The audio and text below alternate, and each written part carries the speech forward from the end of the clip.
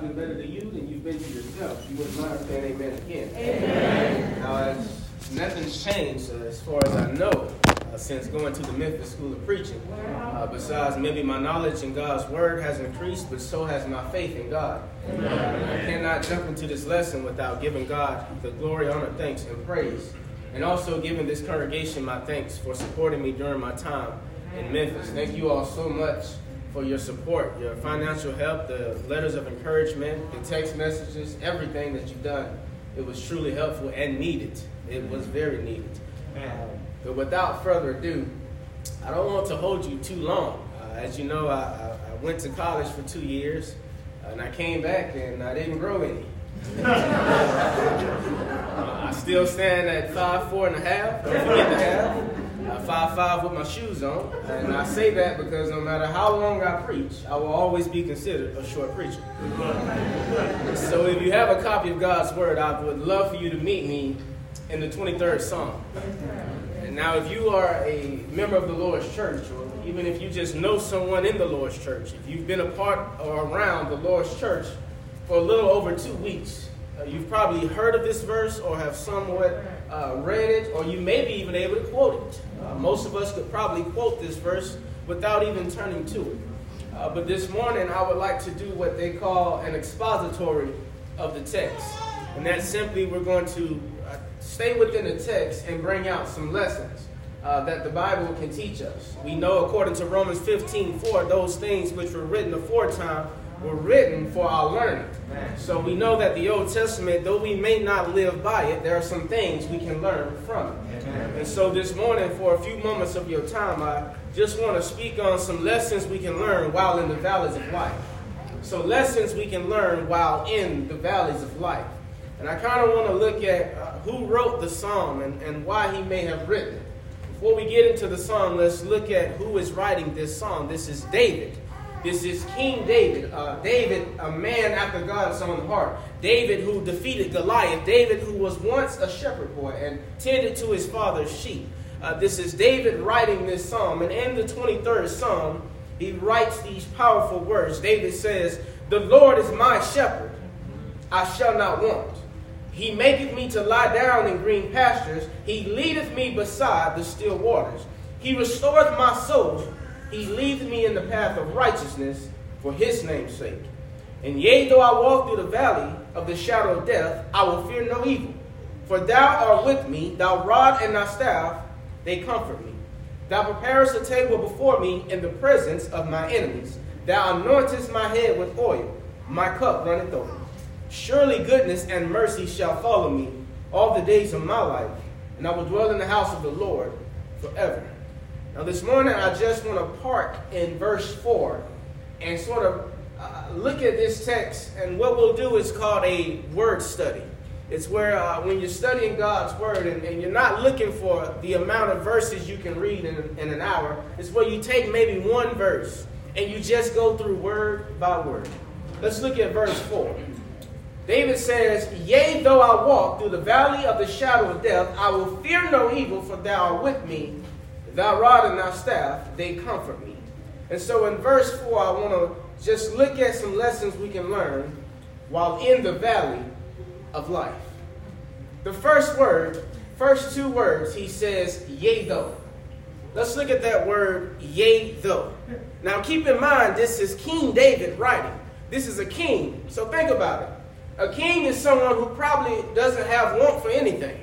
A king is somebody, if they go walk into the refrigerator, they know food is going to be there. They don't even have to get up out of bed to get anything. They can send for the servants.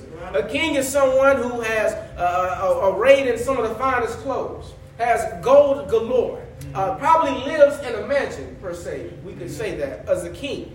So if David, we know being a king, why is he saying that he has to go through some valleys? So you're telling me that even as a king, David, you still have to go through some valleys? He says, "Yea, though, even though I'm a king, even though you may think I have it all, even though I'm a man after God's own heart, even though you may consider me one of the fathers of faith or somebody who's in the Faith Hall of Fame, I still have to go through some valleys." He says, even though. That lets me know that if David, King David, shepherd boy David, giant slayer, David. A man after God's own heart, David. If he had to go through some valleys, I'm going to have to go through some valleys. You see, it doesn't matter because I call myself a student of the gospel. Call myself went to preaching school. Call myself want to devote my life to God. I'm still going to have to go through some valleys. It doesn't matter how loud I sing, how many verses I can quote, how many Sunday services I attend, how many Wednesday nights Bible studies I attend, how many gospel meetings I go through or two, I'm still going to go through some valleys. Amen. He says, even though, yea though, and I love this word, he says, I walk. Now, I'm under the impression that if I was in a valley, surrounded by death, if I'm in a valley filled with death, I mean, everything looked like it could kill me. I'm looking at the bushes are rattling. I'm looking at some shadows, and it looks like some monsters are coming after me. I don't think I'd be walking. David says, I'm in a valley filled with the shadow of death. He says, but I walk. David, how are you able to walk? Because David knows who's with him. You see, when you know who God is and what he's capable of doing, you don't have to be afraid and take off running. David says, I'm going to walk, because when you know who God is and what he's able to do, you don't care about your surroundings. Amen. David says, I walk. And here's some lessons I learned about walking in life. You see, I'm the type that I have that microwave mentality. We spoke about that earlier this morning. You see, I want things to happen on my timetable. I pray to God about it, and I try to give it over to him, but sometimes I find myself going and getting it back. Sometimes I pray about it, and I say I'm going to leave it in God's hand, but sometimes I find myself, God, did you hear me? God, are you sure you're working on it? God, when is it going to come? I find myself rushing through life. I was the type that tried to compare my life with the lives of others. One of the brothers spoke about it this morning. He says, we're in chapter 2, but we like to compare ourselves to people who are on chapter 33 or farther chapters than we are. And so here I am. Let's say I was at age 19. And I remember comparing my life to my pops. My pops, who at the time was about age 70, maybe 72 at the time. And I'm trying to compare my 19-year-old life to the life of a man who's been in the gospel I don't know how long. And I'm trying to figure out why my life isn't as blessed as his. And so I'm thinking, am I not praying hard enough? Am I not in God's word enough? Am I stressing too much? What is going on? Why isn't my life taking off like I expected to? David says, walk. If I could speak to anyone, I would love to use this word walk and talk to my young people at this time. Don't rush through life. Take your time and enjoy life. And if you're still under the age of 18, I really want you to walk. I really want you to walk, because you're going to miss some things once you graduate, once you get to college, or even when you get out of college and you get out of mom's and dad's house. It's this thing called insurance. And they got something about insurance for everything. They got life insurance. They got death insurance. They got car insurance. They even got boat and house insurance. Got renter's insurance if you don't want a house and you want to do an apartment. And then let's say you want to buy a cell phone. They got cell phone insurance. And on top of all that, I don't care what you do, you got to pay some type of insurance.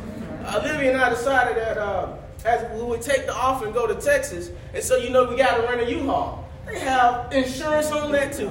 I said, what don't they have insurance on? And all I hear when I hear the word insurance is money. And you got to pay this, you got to pay that. And on top of that, you just say, well, I don't want insurance. Well, you still got to have health insurance. You got to have dental insurance. You got to have eye insurance. I'm just tired of hearing the word insurance. So young people, enjoy it while you have it. If you know mom and dad is taking care of everything, it's okay. Obey them just for now. Listen to what they got to say, because there's going to come a time when you got to pay all these insurances. And you're going to have to try to figure out where to get the money to pay all these insurances.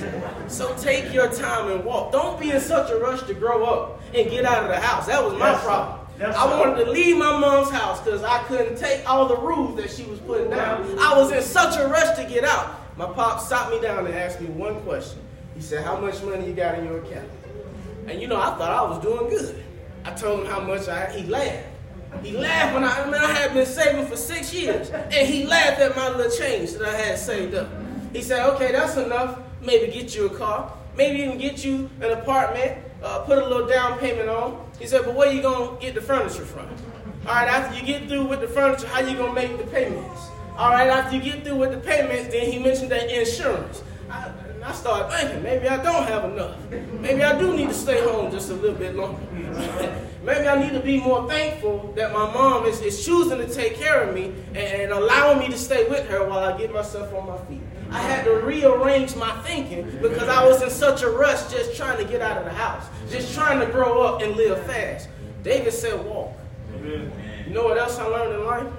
See, when you're running, it's easy to trip and fall. Amen. But when you take your time and walk, you can step over a few things. Amen. You can watch out for a couple potholes. Amen. I remember coming home from Memphis one time, and this was like my second month in school. So I was rushing to get home because I was missing family. Now, keep in mind, the speed limit is about 70. I was going about 80. And when nobody was looking, I was trying to hit 85. And I remember coming around the curve as I'm coming out of Memphis. I think I had got into like Birmingham. I'm in Alabama. And I don't know if y'all noticed, but Alabama have a lot of deer. A lot of deer. And no street lights. I've never understood how you can have so much wildlife and no street lights to let me see the wildlife. So I'm coming around a corner, and I had to be hitting about 80, 85. And as I'm coming around this corner, a deer comes out. And I almost hit it. And I'm thinking to myself, had I been going the speed limit, would I have had enough time to slow down, even if the deer had jumped out? But because I was going too fast, I almost not only ended the deer's life, but my own life. And it made me realize that in life, sometimes we need to just slow down, just walk. I know the valley may seem hard. I know life isn't going as fast as you want it to go. And here's another advice I got to give. Come on. Maybe it's not going as fast because you keep comparing it to the wrong people. I was looking at my own life trying to figure out, well, why is so-and-so married? Why so-and-so has this nice house? Why does so-and-so has this nice car? Oh, how did so-and-so get blessed with that good job? Am I not faithful to you, God? Why can't I get these good job offers? Here I am putting in application after application after application. But it could have just been God was saying, I don't want you to work in that field. Maybe I want you doing something more useful for my kingdom. Don't compare yourself to people of the world. Yeah, they may have their riches. Yeah, they may have their rewards here on this earth. But your rewards are stored up in heaven. You see, this world is not my home. I'm just a passenger. And you see, my treasures, while I may not get them here, some of them I do get and just don't count them. While I may not see them here, I'm guaranteed to see them in the next life. So I had to stop comparing my life to the lives of others and realize, Tobias, just slow down. Slow down and walk. Take your time. Stop trying to rush it. And so it was when COVID first broke out, I was telling Brother May about this. And I was trying to figure out what's the next move. Because when COVID broke out, everything shut down. The jobs were shutting down. Schools were shutting down. And I remember being in the lobby with a woman, and I don't know her name. It was just a woman that I had met, and we began talking. And you know, when God is in you, a lot of times in just your everyday conversation, he tends to come out. And so somehow we got to talking about the Bible. And I was giving her some advice on what I knew. And she talked to me. She said, you sound like you're a preacher. She said, are you a preacher? I said, well, sort of. She said, have you been to school? And I said, no, ma'am. And she asked me one question that hit me. It hit me hard. She said, why not? And I couldn't give her a good answer. Why haven't I been to school yet? Because I had allowed the cares of this world. I had allowed worldly things to keep hindering me, setting me back, stopping me from pursuing what I had always dreamed of doing, what I had always wanted to do anyway, but I kept making excuses. Oh, I'll do it next year. Oh, well, I got to focus on paying this off. Or I got to see if I can get this job. Or let me finish my secular college first. And so when she asked me that question, I said, what is holding me back? And I remember calling up to the school. I said, are y'all still open? Because everything else was closed down. She said, yes, we're still open. I said, no, I don't mean online. I don't want any online classes. If I'm going to do the school, I'm going to do it in person, and I'm going to do it for real. I said, are y'all open? She said, yes. I called her Tuesday. She sent me the application. I got accepted Thursday. quit my job Friday, and drove up to Memphis Saturday, and I stayed the whole 2 years. And it's amazing that when I went to Memphis and just started focusing on school, nothing else. I wasn't trying to focus on finding the right woman. I wasn't trying to focus on getting the right job. I wasn't trying to focus on driving the right car, wearing the nice suit. I was just trying to focus on school. And as you can see, within 2 years, not only did I graduate, but now I have a congregation which wants to hire me as an intern so that I can preach God's word. On top of that, I have a beautiful wife. It's as if God was saying to Tobias, just slow down. I got you. Come on. David said, I walk. But look at the next word. I walk through. He's in a valley. A valley isn't something that's peaceful. A valley isn't something that's sunshine and rainbows. A valley is usually deep and it's dark and it's long. But he says, I'm not in the valley, I'm going through it. As Christians, it's important that we have the mindset that we are not in trouble. We're just going through some trouble. I am not in danger. I just might be going through some danger. I'm not in a bad relationship. I just might be going through some things. And so the purpose of being in something is when you're in it, you're stuck. But we're not stuck when we have God on our side. Romans 8:31, for if God be for us, who then can be against us? Come on, and so he says, I walk through the valley. And I'm not going to park in my troubles. Too many times we cry out and we complain, but we're not doing anything to get out of the situation. We're not doing anything to keep walking with the Lord. I believe it's 1 John 1, beginning at verse 7. If we walk in the light as he is in the light, we have fellowship one toward another and with God. And the blood of his dear son Jesus cleanses us, not from some unrighteousness, all unrighteousness. The problem is, though, if I'm in the light, I can't be parked, I can't be sitting, I can't be doing anything, or sitting around somewhere moping with my hands folded. I need to walk. David says, I'm walking through. And here's another thing I learned in life. See, when you find yourself in something, or when you find yourself going through something, sometimes what you go through can rub off on you. Sometimes what you find yourself going through in life can end up, if you have the wrong mindset about it, it can end up changing who you are. I'll give you a good example. Just because you go through some mess doesn't mean you have to be messy. Amen. Just because you've been lied to doesn't mean you have to be a liar. Yeah. Just because you've been cheated on doesn't mean you have to be a cheater. Amen. Hear me, young people. Just because you've been disrespected doesn't mean you have to be disrespectful. Amen. That's right. David says, I'm going through it. But when I come out, think about it. I'm not going to be miserable. I'm not going to blame God for it. I'm not going to blame everybody else for why my life isn't the way I want it to be. He says, I'm walking through the valley of the shadow of death. And in the latter part, he says, there's some comfort in it too. What I'm saying is, just because you go through some hardships, don't allow it to make you hard.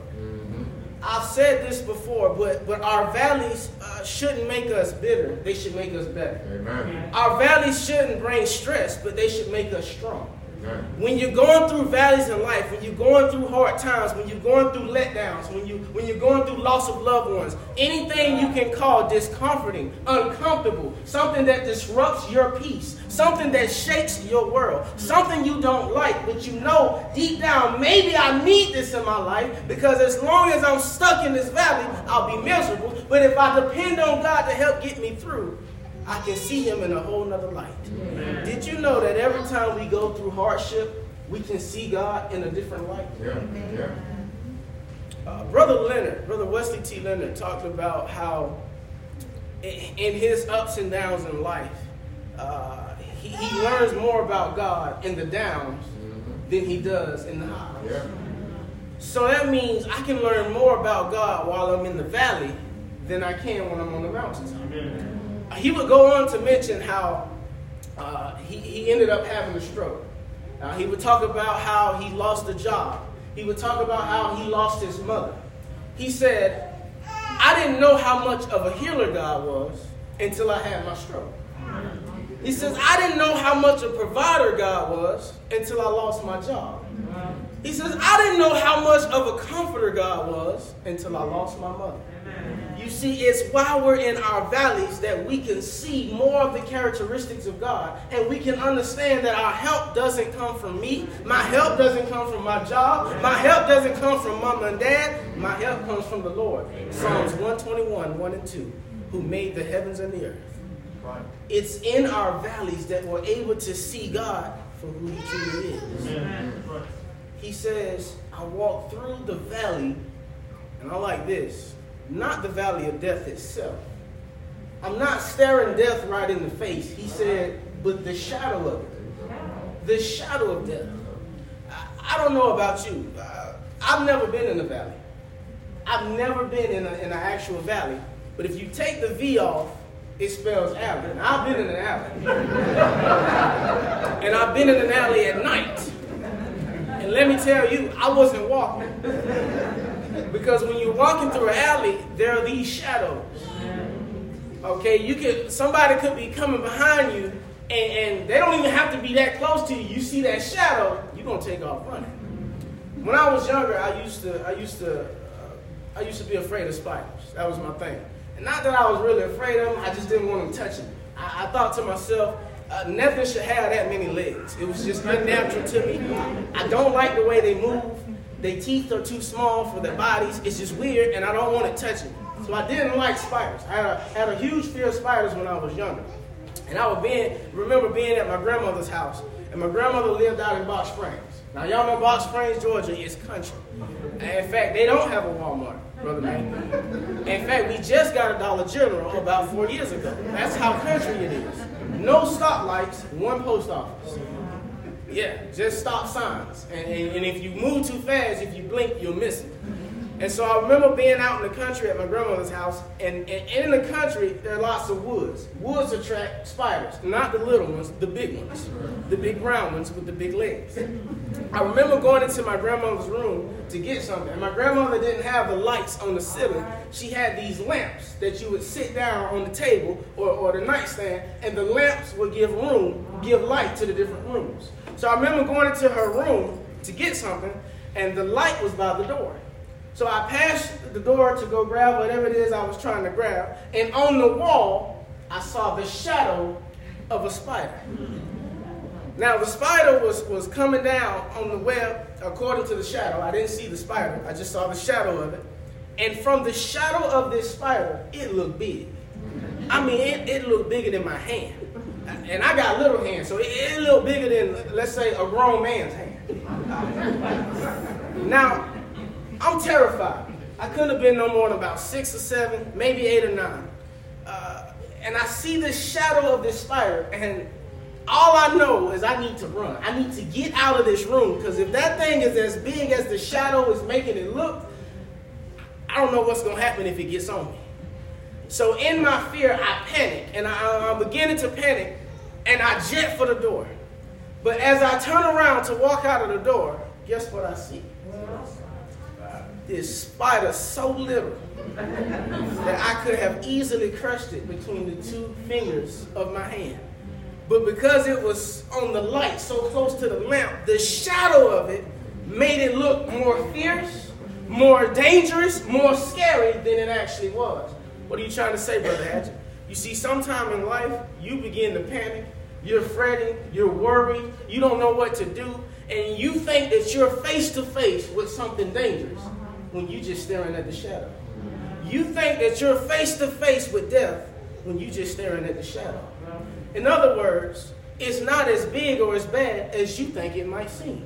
But because we let doubt creep in, because we let fear creep in, because we let worry set, we tend to look at our problems and they look bigger than what they are. But if you realize how big your God was, it wouldn't matter what problem you're going through. There is no problem bigger than the God we serve. But sometimes the shadow of that problem can look so big that it blocks out our view of how big God is. Jesus would say that I am the light of the world. Do you know what light does? It casts out darkness. Light has a way of, when you shine the light on it, it gets rid of the darkness. And that's all shadows are. It's just darkness. But when you put your faith and trust in the light of the world, and you start serving and magnifying God, even in the midst of your darkness, yes, sir. Even in the midst of your valleys, yes, sir. Those shadows won't seem so scary. Amen. He says, I will fear no evil. Why, David? For thou art with me. Now I thought about this verse, and I thought about we shouldn't be afraid because we know God is with us, but sometimes we tend to forget. Sometimes that doesn't seem like enough. And though it should be enough, the Bible has this way of giving us more hope, more securities, more strength. So I said that I wanted to bring in some helping verses. Now usually when you do an exegesis of the text, you just stay within that text. And that's usually what I do if I'm reading the 23rd Psalm. I try not to go to any outside text or any outside scriptures, but I just want to magnify the point. When God says he's with you, he's with you. Okay, so for one, I want to turn to Psalms 124. Psalms 124 and verse 1. I also want to look at Matthew 28, and we'll turn to each one. I want to look at Romans 8:14, and then Matthew 18, and then we'll come back to our text. So I want you to see this. In Psalms 124 and verse 1, the Bible says, if it had not been for the Lord who was on our side. So this lets me know God is on my side. Number 2, let's look at Matthew chapter 28, verse number 20. So I know God the Father, the Lord, is on my side. I got God on one side of me. Let's look at where Jesus is. In Matthew 28, this is Jesus speaking to his disciples. Beginning in verse 20, he says, teaching them to observe all things whatsoever I have commanded you, and lo, I am where? I am with you always, even unto the end of the world. So I got the Lord on my side. I got Jesus with me. I wonder if I got somebody else with me. Let's look at what the Holy Spirit is doing. Y'all mind? Okay, let's go to the next one. Romans chapter 8. Romans chapter 8, beginning at verse 14. The Bible says, for as many as are led by who? The Spirit of God. Here's a question. What does somebody have to be in order to lead you? Can somebody lead you if they're behind you? I believe in order to lead me, somebody needs to be in front of me, correct? So God is with me on one side. Jesus is with me on one side. The Holy Spirit is leading me, so he's in front of me. But I wonder where else do I have some protection? Matthew chapter 20. Matthew chapter 18, beginning at verse 20.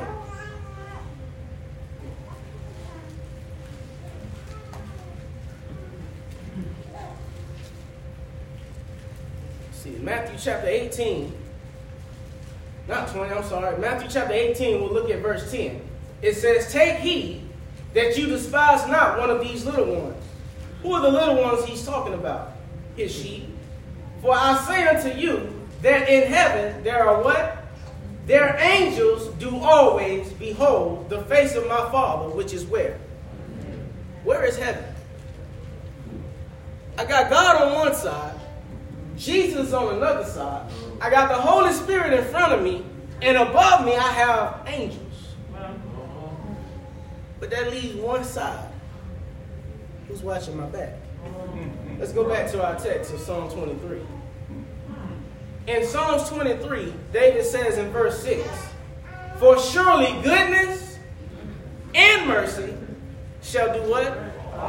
When you following somebody, where are you? I got God on one side. I got Jesus on one side. I got the Holy Spirit leading me. I got the angels watching over me. And behind me, goodness and mercy is following me all the days of my life. Now I'm trying to figure out, what do I have to be afraid of? Why can't I go through life and be confident that God is going to take care of me, and he's giving me scriptures to prove it, and he's telling me that even if you fail to see me, can you look over and see my son? If you fail to look at the cross, can you look forward and see the Spirit? If you fail to see him, just look up, son. I got you. And even if you turn around, I got goodness and mercy following you. Yes, I have no reason as a child of God to be afraid of anything. Amen. So what? They want to fire me from that job. I didn't want to work there no way.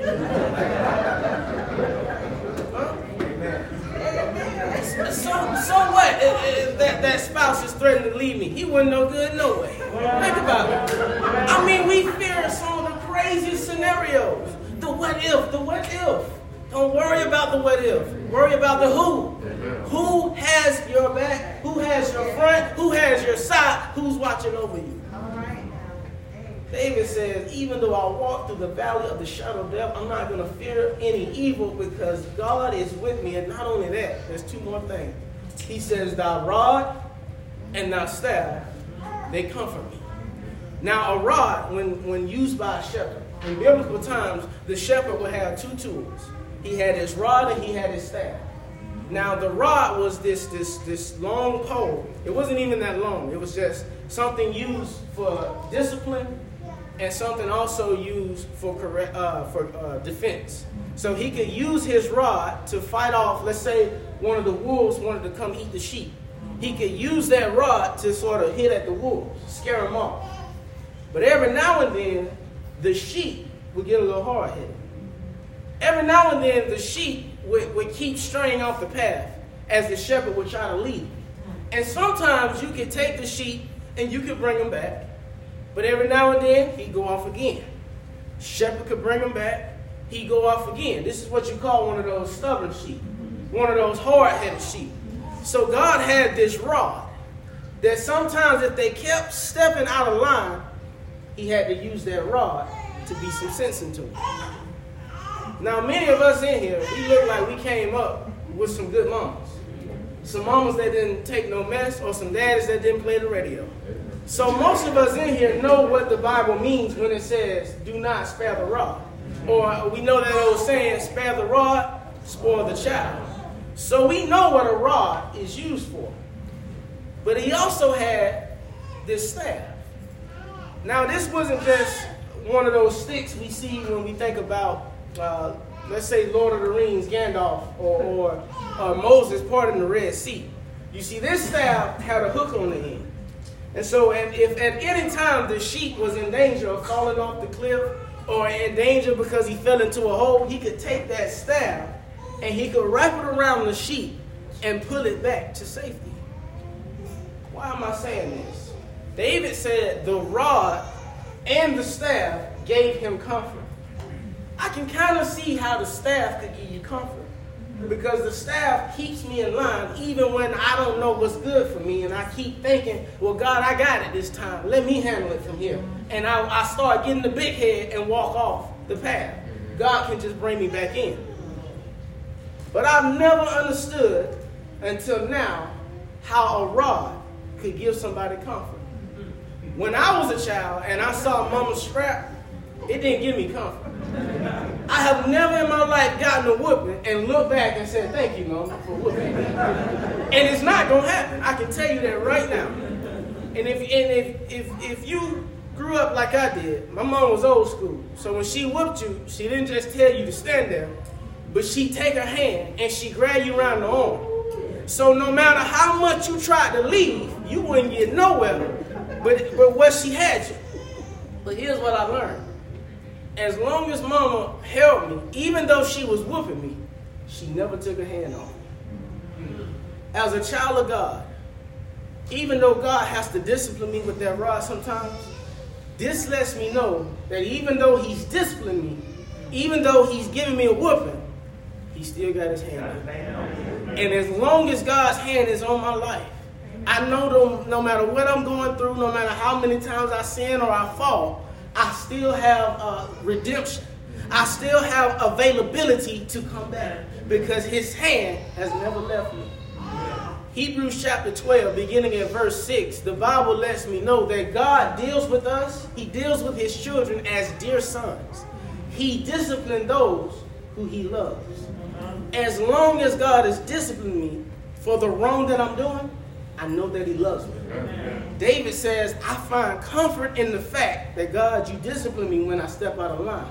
Because I know that even though I don't like it, I know you still love me. And you still got your hand on me. Come on. He says, I find comfort in his rod and in his staff. He said, they bring me comfort. It's amazing how all of those lessons can come from one verse, from one song. But I love how he started it off. He says, the Lord is my shepherd. Yes, sir. One of the brothers talked about how he had a long flight. He had about a 6-hour flight. And he had to go from one state to another.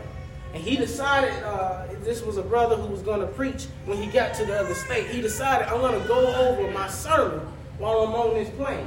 You know, 4 to 6 hours. It's a long time. So I'll just go over my sermon.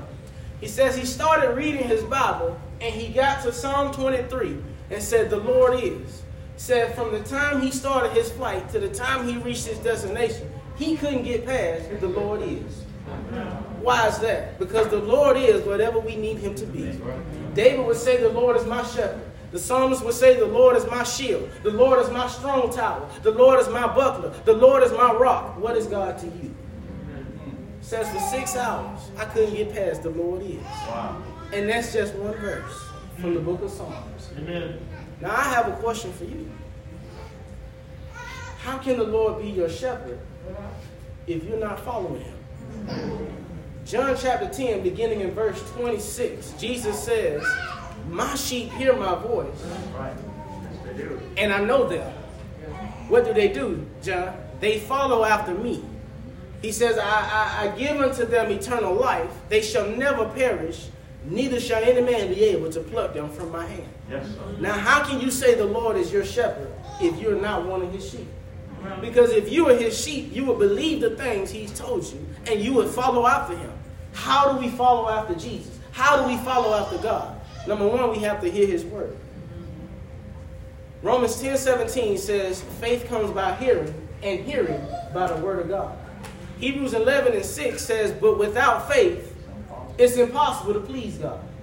Then not only must I hear his word and believe it, I must be willing to repent of my sins. Luke 13:3 says, except ye repent, ye shall all likewise perish. After hearing God's word, believing in it, and being willing to repent of my sin, the word repent just means a change of heart that leads to a change of life. That means instead of going my way, God, I'm going to try it your way.